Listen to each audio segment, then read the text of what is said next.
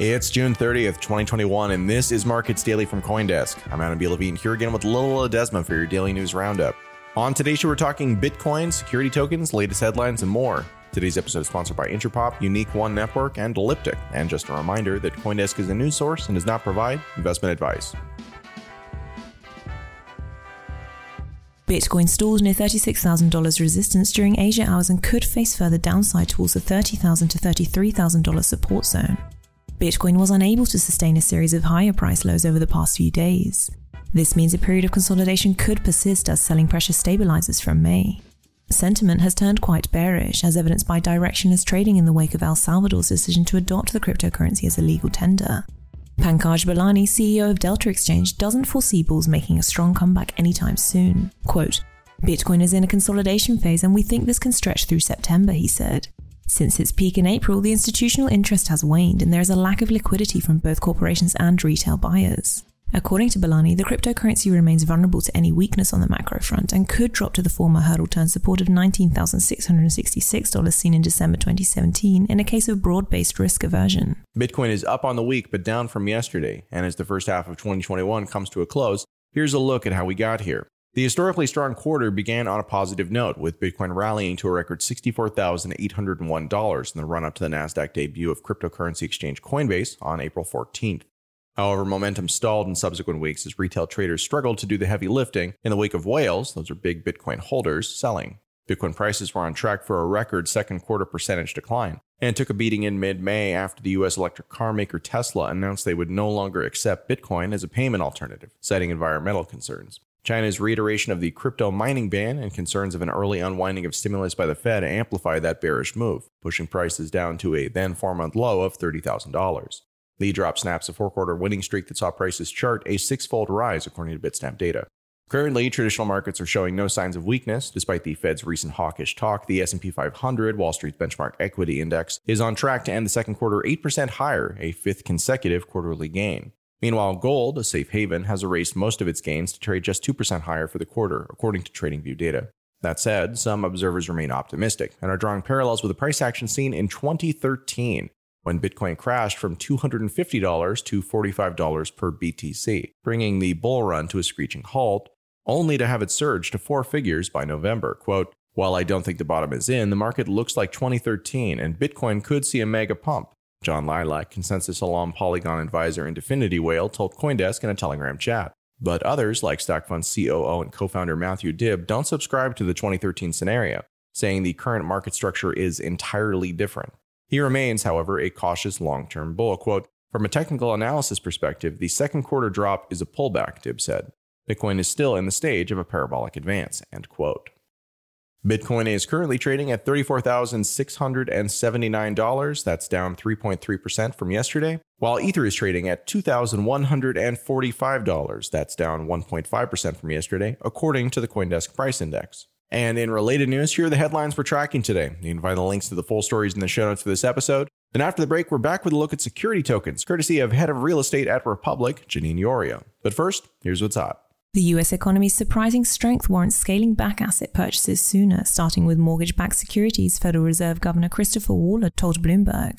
The FT reports Microsoft and Google have ended an almost 6-year truce to prevent open warfare between the rival big tech companies, clearing the way for direct conflict as regulators take aim at barriers to competition among the leading U.S. technology groups. China's manufacturing held firm in June amid easing price pressures, while a steep drop in car production was a blow to Japan's factory output. USDC stablecoin could soon expand to more than 10 blockchains. CoinDesk's Zach Seward reports the Coinbase and Circle-backed stablecoin with a market cap of $25 billion is currently on 4 networks and is poised to expand. The Wall Street Journal reports the recent drop in U.S. Treasury yields reveals some investors' doubts about how strong the economy will be in the coming years, even as officially measured inflation pushes to its highest level in more than a decade. Coinbase-backed startup looks to distribute crypto to everyone on Earth by scanning their eyeballs. CoinDesk's Jamie Crowley reports WorldCoin has designed an orb-shaped unit to produce a unique identifier from an iris scan. Amazon demands more than one thing from some vendors, a piece of their company.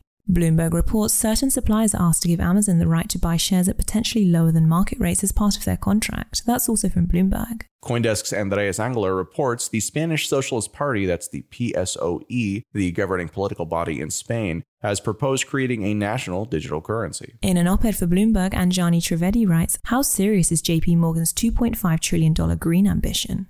One of the world's largest financiers of fossil fuels just bought a company that oversees 1.7 million acres of forest in the US, Chile, and New Zealand. Is that enough to make it green? The rest of Wall Street may hope so, but the reality is uncertain.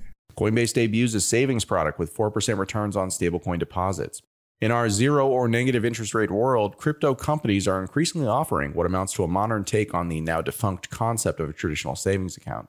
China's CBDC trials reach Beijing subway. CoinDesk Jamie Crawley reports passengers with Industrial and Commercial Bank of China's mobile app can use digital yuan to pay their fares. Major League Baseball launches debut NFT of Lou Gehrig's Luckiest Man speech. The action for the NFT commences July 4th, the 82nd anniversary of the speech delivered by the Hall of Fame first baseman. Tom Brady, Gisele Bundchen become part owners of FTX. The power couple will receive crypto as part of a deal that makes Brady an exchange ambassador and Bundchen FTX's environmental and social initiatives advisor, a press release on Tuesday said. That's it for today's headlines. For all of you listening, I'm both proud and saddened to announce that today is my co-host and protege Lila Ledesma's last episode of Markets Daily. After starting as an intern in the early days of the pandemic, she quickly became the driving force behind this show. After more than a year, she's moving on to the wild world of crypto news reporting rather than just reading here at CoinDesk. I know we all wish her the very best in this new era of her career in journalism and hope she'll stop by every now and then. But stay tuned for after the break. We'll be back with a closer look at why security tokens haven't quite caught on yet. Back in a minute. Meet Interpop, a super team redefining the future of NFTs and fandom. From comics and trading card games to digital collectibles and everything in between, they are building the architecture of an entirely new landscape of fandom using technology built on the Tezos blockchain to drive their vision. Visit hellointerpop.io to learn more. That's hellointerpop.io to learn more. There's so many blockchains and NFT marketplaces these days, and none of them work together. Introducing Unique One Network, a multi-chain interoperable platform for DeFi-enabled NFT marketplaces. Powered by Polkadot, Unique One Network's cross-chain NFT hub lets you service NFT creators, investors, collectors, and traders across art, photography, philanthropy, gaming, finance, and more. So, do yourself a favor and head over to Unique One Network now to learn more. Introducing Elliptic, the preferred crypto compliance partner for businesses who want to grow with confidence. The busiest compliance teams rely on Elliptic's rigorous blockchain monitoring solutions to scale up and save money. Protect your customers, manage your risk, scale your business. Visit elliptic.co to talk to a crypto compliance expert today. That's Elliptic, ELLIPTIC.co.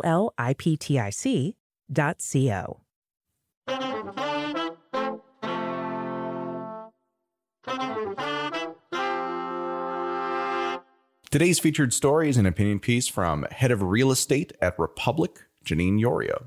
A multi-trillion-dollar universe of illiquid, privately held assets stands ready to be securitized on the blockchain. Millions in venture capital are riding on the premise, so why haven't security tokens caught on yet? Tokens can be divided into two types, utility tokens and security tokens. Most people are more familiar with utility tokens than security tokens because they are much more common. Ethereum, Litecoin, and Bitcoin are examples of these. A security token, on the other hand, represents an ownership stake in an asset, typically a company, and entitles its holder to a share of profits from the asset. Security tokens are much less common. And just a quick note from Adam here, this is one type of a security token, but security tokens really are anything that wind up looking like a security, which doesn't necessarily have to represent an ownership stake. It can also represent revenues. It can also represent debt. It can represent a number of things, but this is one of the more common use cases here that we're talking about. Okay, back into the article. Utility tokens are like chips in a casino. They can be used as currency within the casino for playing games and tipping dealers, and converted back to other money when it's time to cash out. Holders of a casino's chips do not own a stake in the casino, nor are they entitled to any of the casino's winnings or profits. Security tokens, on the other hand, are like owning stock in a casino, shares in the company itself. When the house wins, you win. Security token holders own something that might pay off through profits or distributions. Utility tokens are used in an ecosystem. Security tokens give you ownership in that ecosystem. In 2018, when many notable utility tokens nosedived in value, the crypto community rallied around security tokens. Venture capital poured into security token projects, lured by the prospect of bringing liquidity to private markets, especially real estate. That year, high-profile VC firms Founders Fund and Andreessen Horowitz led an unusually large $28 million seed round into Harbor, a crypto startup promising to put ownership of real-world assets on the blockchain. The company's founder declared that Harbor would do to the real estate market what email did to snail mail. 3 years later, the real estate market has escaped any noticeable changes. Harbor's slow attempt to mainstream security tokens reflects what happened across the entire security token industry. Big promises, disappointing results. It's easy to see why people might have wrongfully concluded that security tokens are a bust. So, why have security tokens been so slow to catch on? Security tokens are subject to greater regulatory scrutiny than utility tokens like Bitcoin or Ethereum from the U.S. Securities and Exchange Commission, better known as the SEC, and require full SEC approval to be sold in public offerings to non-accredited investors or traded on secondary exchanges. Regulatory hurdles are one of the reasons their growth and adoption has been modest. However, that's all starting to change. The SEC is starting to qualify security token offerings, and nothing pours fuel on a financial product's fire quite like transparency and regulatory clarity. In July of 2019, the SEC qualified the first Regulation A token offering, a $23 million round for Blockstack, setting precedent for the sale of tokens that are immediately tradable to both accredited and non-accredited investors. They also provided clarity around secondary sales. In July of 2020, Arca Labs began trading its digital security token, the R-Coin, which is registered with the SEC and represents shares in Arca's U.S. Treasury Fund. In September of 2020, the SEC finally registered an $85 million security token offering from INX, a foreign crypto trading company. This became the first ever security token IPO qualified by the SEC. In April of 2021, the SEC qualified a Reg A Plus token offering for Exodus, marking the first digital asset security that conferred equity in a US-based issuing company. Exodus subsequently raised $75 million from 6,800 individual investors. Security tokens aren't strictly a US phenomenon. In May of 2021, a Singapore-based bank issued its first security token offering, an $11.3 million digital bond that pays a 0.6% annual coupon. These movements may appear relatively small, but they mark an important transition for the crypto industry as it evolves from the Wild West to complete regulatory compliance. These changes herald massive mainstream adoption. Given all these positive developments, I have become very bullish on security tokens, but not because security tokens provide stable returns. Instead, let's be brutally honest about what people love about cryptocurrency. It's insane volatility. So volatile that 20% plus intraday swings are not atypical. Previous attempts to tokenize stable, income-generating assets have failed to acknowledge this fundamental truth. If the carrot of fractionalization alone were seductive enough to encourage people to invest, then REITs, or real estate investment trusts, would be as popular as the Shiba Inu coin. But they're not. The problem with early security tokens like Aspen Coin or RealT coins is that they offer no prospect of meteoric returns, the kind that Dogecoin fans love.